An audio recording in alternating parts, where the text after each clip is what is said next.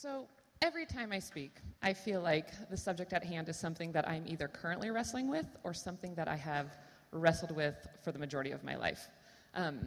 The will of God being one of those things. So I am standing up here today, as we always do, and I just want to remind you that I don't have all the answers. I don't have it all figured out. But what my hope and my prayer has been throughout this entire time of planning this talk is that the Spirit in me will connect with the Spirit of you and teach us both something. Because I know from planning this talk and this time that I have been learning a ton, as well as through my whole life. So, at the risk of spoiling the entire talk, I'm going to start with the conclusion of the talk.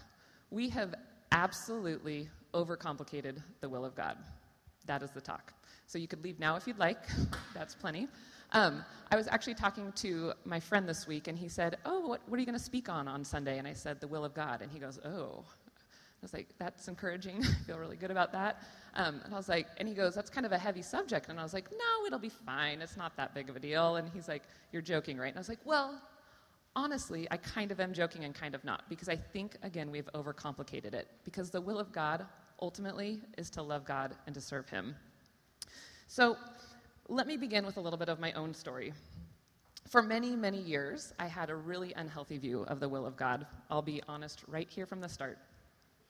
Somehow at an early age, I'm not going to blame this on my parents. I don't actually ever remember them telling me this, and they're not here today, but I want to make sure that it's clear that it's not my parents' fault. But at some early age, I remember being taught and it being reinforced over and over that there was one plan for my life, and if I missed that plan, it is doom and gloom. In every big decision that I made, in every little decision that I made, I would be filled with this anxiety and what am I going to do? There's one plan. God is somehow going to do this. I'm going to miss it. I'm going to mess it all up. As I took this as a truth, I never questioned it. Okay? That's my one mistake. My second mistake is that I then read my Bible through this lens. So every time I would pick out a scripture, I would take out a scripture with that lens of okay, this is God's plans for my life. I've got to do this. I've got to do that. I would take scriptures out of the whole context of the larger story, of the larger passage, and out of the story of the larger story that God has for our lives and for all of creation. Which, side note, we're also in the later fall going to be talking about the Bible and the beauty of it and what it is and how we are to use it, so get excited for that after the Third and Hauer series. But then my third issue, creating an unhealthy view of the will of God, was that the Bible then was reduced to a list of rules. I looked at it as a rule book of this is what I have to follow. If I mess up, I'm done. This is a path. There's a will. It's just rules, again, minimizing God's beauty in it. So if you look at this as an equation, take my view that the will of God is one plan for my life, plus all these scriptures are just singular scriptures, and they say certain things to me, plus the Bible is just a rule book, and what do you get? You get a relationship with God that is filled with anxiety and guilt and fear, and a completely minimized view of who God is. And try making a decision with this as your base. And if you can't picture that, I'm gonna play it out for you. When I was in 4th grade, picture cute little Julie as a 4th grader. I had a permed mullet. It was really nice. It's truth. My kids tease me about it often. But growing up, my mom worked at a Christian books and gifts store. So in our house, we had 93 nativity scenes at Christmas, and I kid you not, there were so many nativity scenes. Or every mug had a Bible verse on it. Every pencil that I took to school had a smiley face, and it said, "Smile, Jesus loves you," everything. So I just had all the paraphernalia. Well, one question, how many of you guys remember all the really cool Air Jordan gear? Anyway, thank you. There are some. Maybe some of you guys still like it, and that's fine. I love it. So my mom brought me home a new outfit. I was really excited. It was this red shirt with matching shorts. But on it was, it was so pretty. It was the outline, a silhouette. If you don't know Air Jordan, there's a silhouette of Michael Jordan about to dunk a basketball. Mine had a silhouette of Jesus, and it said, Air Jesus, just do it. So I have this red shirt and these white shorts, and I'm looking in the mirror as a 4th grader, and I'm thinking, okay, I don't want to wear this. I don't want to wear this to school. I have to wear this. And the only verse that was coming through my head was, "Do not be ashamed of me, and I will not be ashamed of you on Judgment Day." So naturally, right? It's terrifying. So naturally, my thought is, if I don't wear this shirt, I'm going to hell. This one verse basically says that since I'm embarrassed by this outfit, Jesus won't let me in. My entire salvation comes down to this moment. There's a right and wrong outfit to wear today, and basically the will of God is for me to wear this Air Jesus outfit. Obviously, I wore the outfit. As you can imagine, those types of decisions became a little more important as I got older and older, but still played out pretty similar. To the point that when my husband, he's now my husband, Brad, we were dating, we had a really great relationship, I loved him, but suddenly one day I was about to graduate from college and I was going to go into full-time vocational ministry. And all of a sudden it occurred to me that Brad did not want to do this. And in my head I was like, wait a minute. I disregarded all the things of like, I love him, he loves Jesus, he serves Jesus daily. But in my head I was like, I bet God wants me to marry somebody who's going into vocational ministry. I can't marry Brad. And it was this moment of like, oh, what am I going to do? To the point where I even broke up with him for a little bit to try and like figure this out. And luckily, part of the process, this is part of my story, part of the process, we are together. He's really great. I love him. But it was a time filled with guilt, and to the point where I thought, if I make this wrong choice, I'm done. It's doomed and gloom. So a lot of times these choices would paralyze me. And the reason I tell you all of these stories is because I don't think I'm the only one sitting here who has had this thought. Or maybe I'm not the only one sitting here right now who's actually living into this right now. Today, my hope is that you will take a deep breath and realize that we have the opportunity to live out the will of God day in and day out. It's not about this big thing in the future far away, but it's about here and now. And living out the will of God is not based on anxiety and fear and guilt. It's based on this beauty and this love that God has for us. The will of God for our lives is simple and beautiful. It is simply to love him and serve him. And it's talked about throughout the whole Bible, but it's specifically talked about a lot again in the wisdom literature because it's a wise thing to talk about. I would argue that Ecclesiastes, actually, that whole book is about the will of God. There's a lot of other stuff in it, too. You can get a lot of things from that. It's a really beautiful, rich book of the Bible. But chapter after chapter, the author continues to talk about how and this author's lived life. He's had it all. He's lived it up. But he talks about how all of the achievements, all of the riches, all the toils, all the pleasures, everything about life are meaningless and not worth fretting over. And then he wraps it up at the end of chapter 12, and he says this: "Now all has been heard. Here's the conclusion of the matter. Fear God and keep his commandments, for this is the whole duty of man." The whole duty of man. That's what it is, right there. Now, again, if you have a little bit of fear in you, you look at that and you think, fear God. I'm supposed to be scared of him, right? Like, because he's this... No, fear is so much more than that. Fearing God means to be in awe of him, to be amazed by him, to sit in his glory and his splendor, and to look at him and think, man, God, you are big and you are awesome. That is what it means to do the will of God. And then it says to keep his commandments. God's plan for your life is for you to love him and follow him, to trust him with all the things little and big, and then to follow his commandments. And what is the greatest commandment? Jesus answers this question, which is super nice for us. In Mark chapter 12, the Pharisees are trying to catch Jesus making a mistake. After asking a few tricky questions, it says this: "And one of the scribes came up and heard them disputing with one another, and seeing that he answered them well, asked him, 'Which commandment is the most important of all?' And Jesus answered, 'The most important is, Hear, O Israel, the Lord our God, the Lord is one. And you shall love the Lord your God with all of your heart, and with all of your soul, and with all of your mind, and with all of your strength. And the second is this: you shall love your neighbor as yourself. There is no other commandment greater than this. Therefore, God's will for your life, right here and right now, is to fear God, to be in awe of him, be amazed by him, sit in his glory, and let him blow you away, and then keep his commandments. Love him with all of your heart, all of your soul, all of your mind, and love your neighbor as yourself. So actually, read this with me. This is what we are to do. We put up that next slide. Read this with me. Love the Lord your God with all your heart and with all your soul, with all your mind, and with all your strength.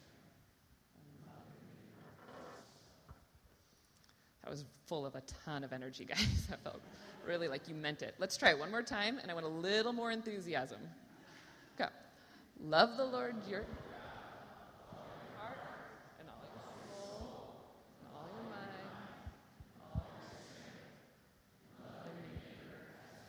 Thank you. I'm sweating up here, guys. Like, help me out a little bit. That was great.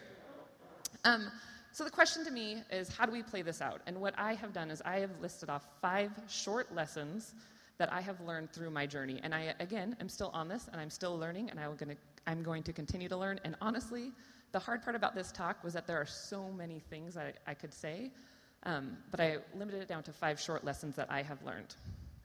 First one, you are not as important as you think you are. Super uplifting, I know. But the posture of being in awe of God is a posture of humility. And how prideful was it of me to think, in all these times that I was making decisions, that I somehow was going to stop God from moving. That by me making this wrong decision here or there was going to mean that God was going to stop working. But I've learned that God is so much bigger than me. He has plans way beyond me. This life is not simply about me and what I'm doing, but it is a life that is about what God is doing in the world, in this community, much larger than me. God is going to be working, and he has invited us into it, and that is beautiful. But God is going to be God. He's going to continue to be God, even through my mistakes. And that, to me, is freeing. When we live in a way that is honoring to him, and that is looking at him in awe, and in a way that is humble, and recognizing that God is working, and he's inviting us into it, not we're working and inviting God into it, we get to live out God's will. So be in awe of God. Don't be in awe of yourself, is something that I have learned. My second lesson is you are more important than you think you are. A little confusing, but last week, Russ talked about the truth that we are fully known and fully loved by God, the God of the universe. You are absolutely important to God, and because of this, he is inviting you to live out his will. Last week, Russ read Psalm 139, and I just want to remind you of it again. So if you take a moment, you can close your eyes, you can just listen. I'm just going to read you a small portion of it, and it says this: "O Lord, you have searched me and know me. You know when I sit down and when I rise up. You discern my thoughts from afar. You search out my path and my lying down, and are acquainted with all my ways. Even before a word is on my tongue, behold, O Lord, you know it altogether." And then it goes on later to say that God knitted you together in your mother's womb, and that you are fearfully and wonderfully made, just as you are. God made you. God loves you. And when the God of the universe chooses to make something, it is important.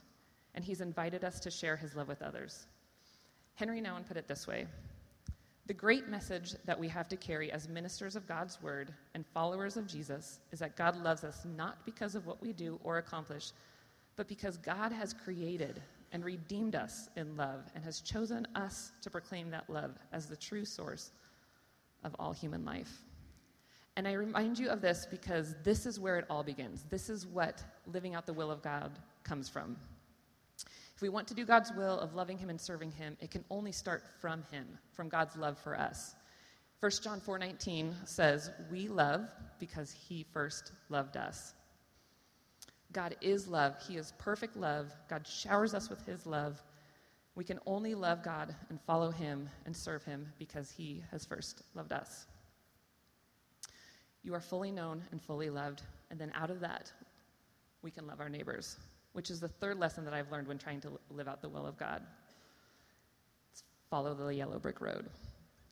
So these, if you're taking notes, are really great notes to have down because you will look back at these and be like, yeah, that makes sense.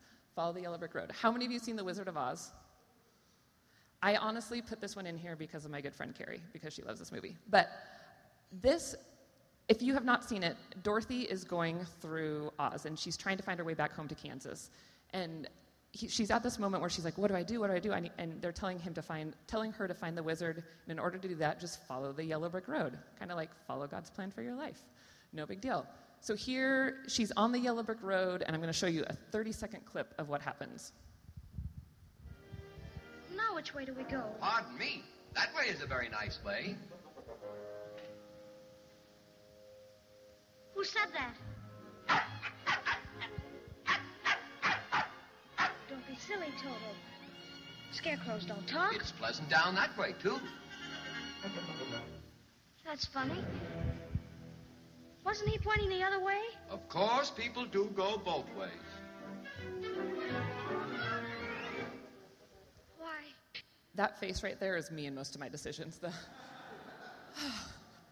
Is it possible that there's more than one way? That Scarecrow says, go that way, or go that way. Both ways are pleasant. Not a trick question. The answer is yes. There are many times where God gives us many ways that we can go. In Jeremiah 29:11, it says, it says, for I know the plans I have for you. Sorry, I got a little distracted. Obviously, we all know this verse. For I know the plans that I have for you, declares the Lord, plans to prosper you. What does it say? Plans. It doesn't say, for I know the one plan that I have for you. And that is the only plan that you will prosper in. It says, for I know the plans that I have for you. It's plural. And then again in Isaiah, it says, whether you turn to the right or to the left, your ears will hear a voice behind you saying, this is the way, walk in it. I've learned that when it comes to most decisions in my life, oftentimes there are many good options. There's not just one good and one bad. And yes, there are absolutely times where God says, do this, and by all means, do that. But most of the decisions that I think we are faced with are really great and beautiful options. And our choice like that is to follow, just to pick one and then do it. I think about it a little bit like I've got 3 girls, and they are really into watercolor painting right now. And there's a lot of times where I will hand them a blank sheet of paper, and I will say, draw me a picture, or color me a picture, paint me a picture. They know that means that there are boundaries to that, right? That doesn't mean paint me a picture on the table and on the walls and on myself. No, do it within these boundaries. Do it what's good. But it doesn't have to be, I don't say, paint me this exact. I need it to look like this, and there's a house, and then there's 4 walls, and then there's this grass. No, paint me a picture, and then I look at it and I think, you created this. This is beautiful.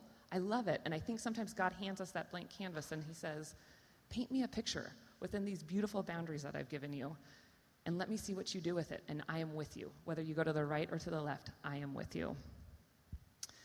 And I think that sometimes God puts decisions in our life and cares less about what the actual decision is and more about the process of the decision, and the decision of if we're coming back to him, and if we're asking him, and if we're seeking community. Which leads me to my 4th lesson. It's actually about the little things right here and right now. And yes, there are absolutely big decisions that will change your life, decisions that call you to move, that call you to leave a community, or you have to choose between this major job and that major job. But it seems like the question of what is God's will for my life comes up most often when there's a big decision to make. But I'm convinced the will of God is about all of the little things day in and day out, far more than about the big decision you have every 5 years. This is an active task, an active daily task right now, right where you're at.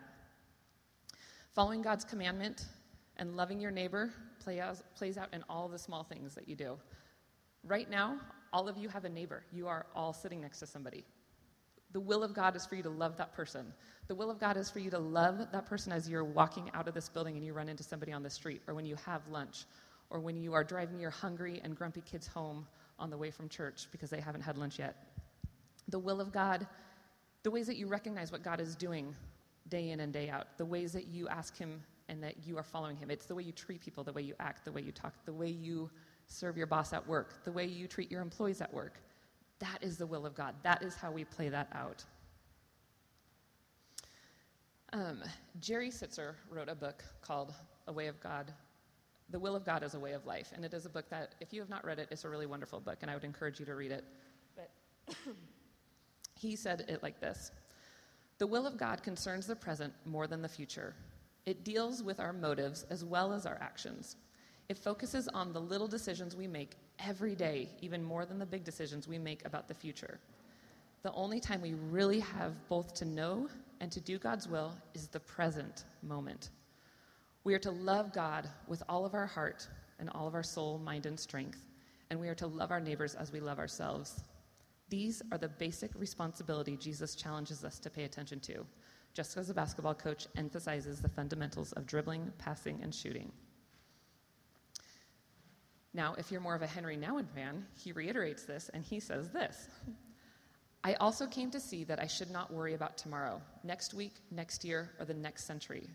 The more willing I was to look honestly at what I was thinking and saying and doing now, the more easily I would come into touch with the movement of God's Spirit in me, leading me to the future. God is a God of the present and reveals to those who are willing to listen carefully to the moment in which they live the steps they are to take toward the future. Do not worry about tomorrow," Jesus says. "Tomorrow will take care of itself. Each day has enough trouble of its own." God's will of loving God and loving others is lived out today, right now, in the present. Which leads me to my fifth and final lesson. To quote my really cool Air Jesus shirt, just do it. Stop waiting to do God's will. Stop trying to figure out all these things that I'm supposed to do in the future. Stop trying to figure out what lies ahead and just live it. How many hours do we spend fretting over big decisions ahead of us when there are people to love literally right in front of us and right next to us? What is constant is here and now. Stop waiting. And ask, if you need help in trying to figure out how to do this, ask him. He will tell you, he will show you. Every morning, wake up and say, "God, what do you have for me today? Who do you want me to reach out to? Who do you want me to be in contact with? Who do you want me to love?" I guarantee you will know. Proverbs 16:3 says, "Commit to the Lord whatever you do, and he will establish your plans." Commit each moment to him right now. Love him and love others, and stop waiting for the future or for somebody else to figure it out for you. Spend more time being Jesus' hands and feet and less time wondering if you are a hand or a foot or what the foot is even for.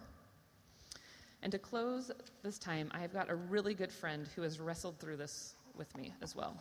So right now, I had asked Kyle Scott to come up, and he's going to share with you part of his story as he has struggled through the will of God as well, letting me know that I'm not alone in it. You guys give it up for Kyle. We love him.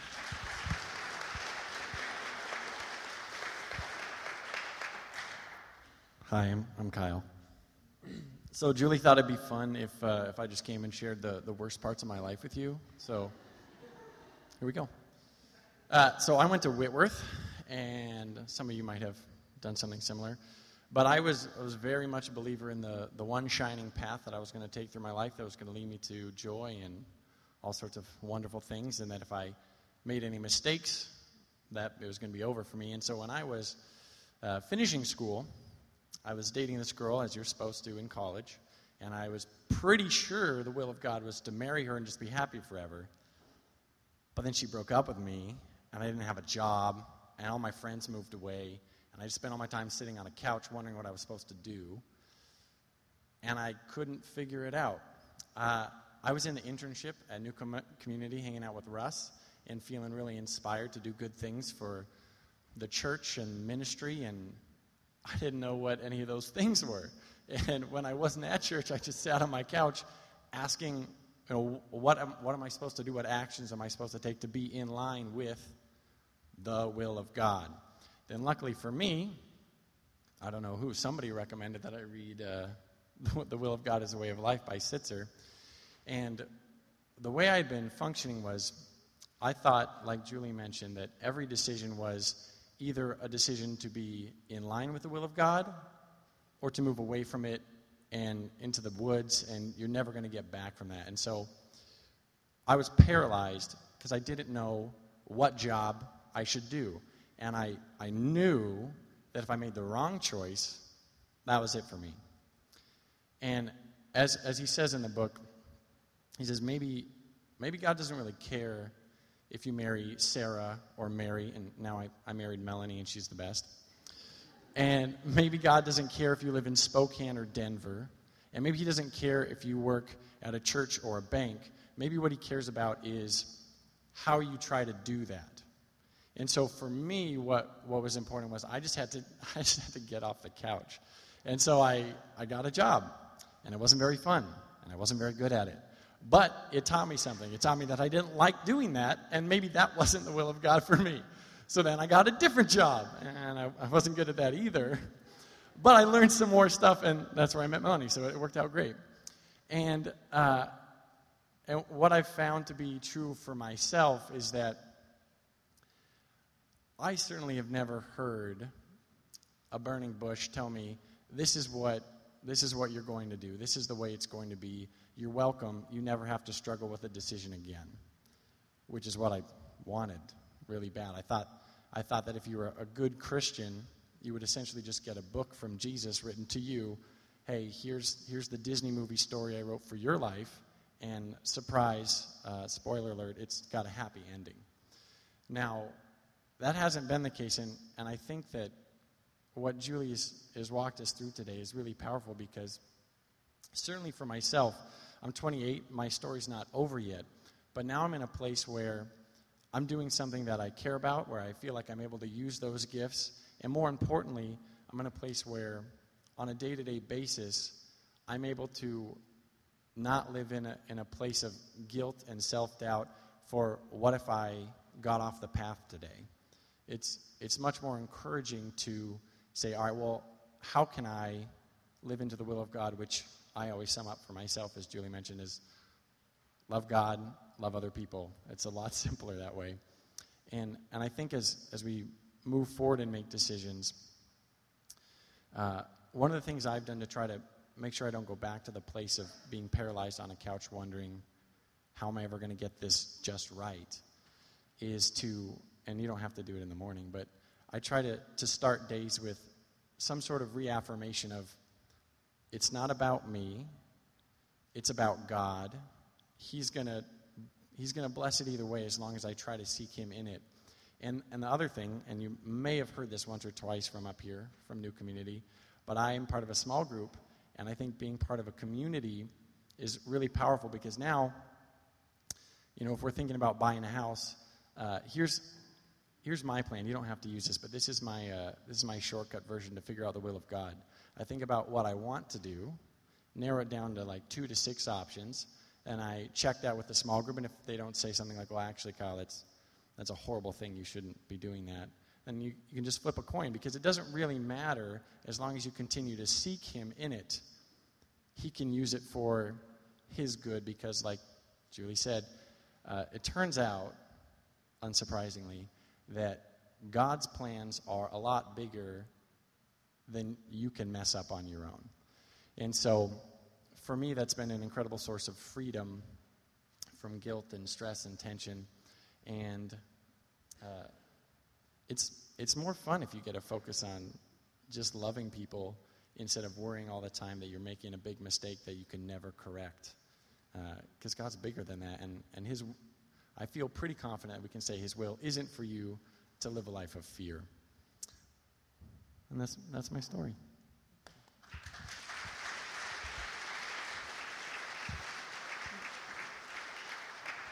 Thank you, Kyle.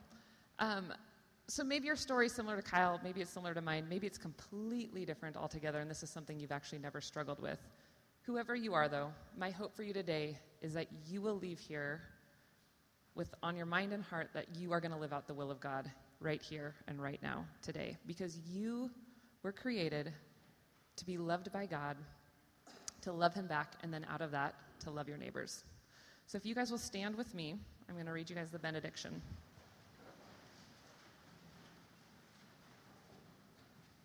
New Community.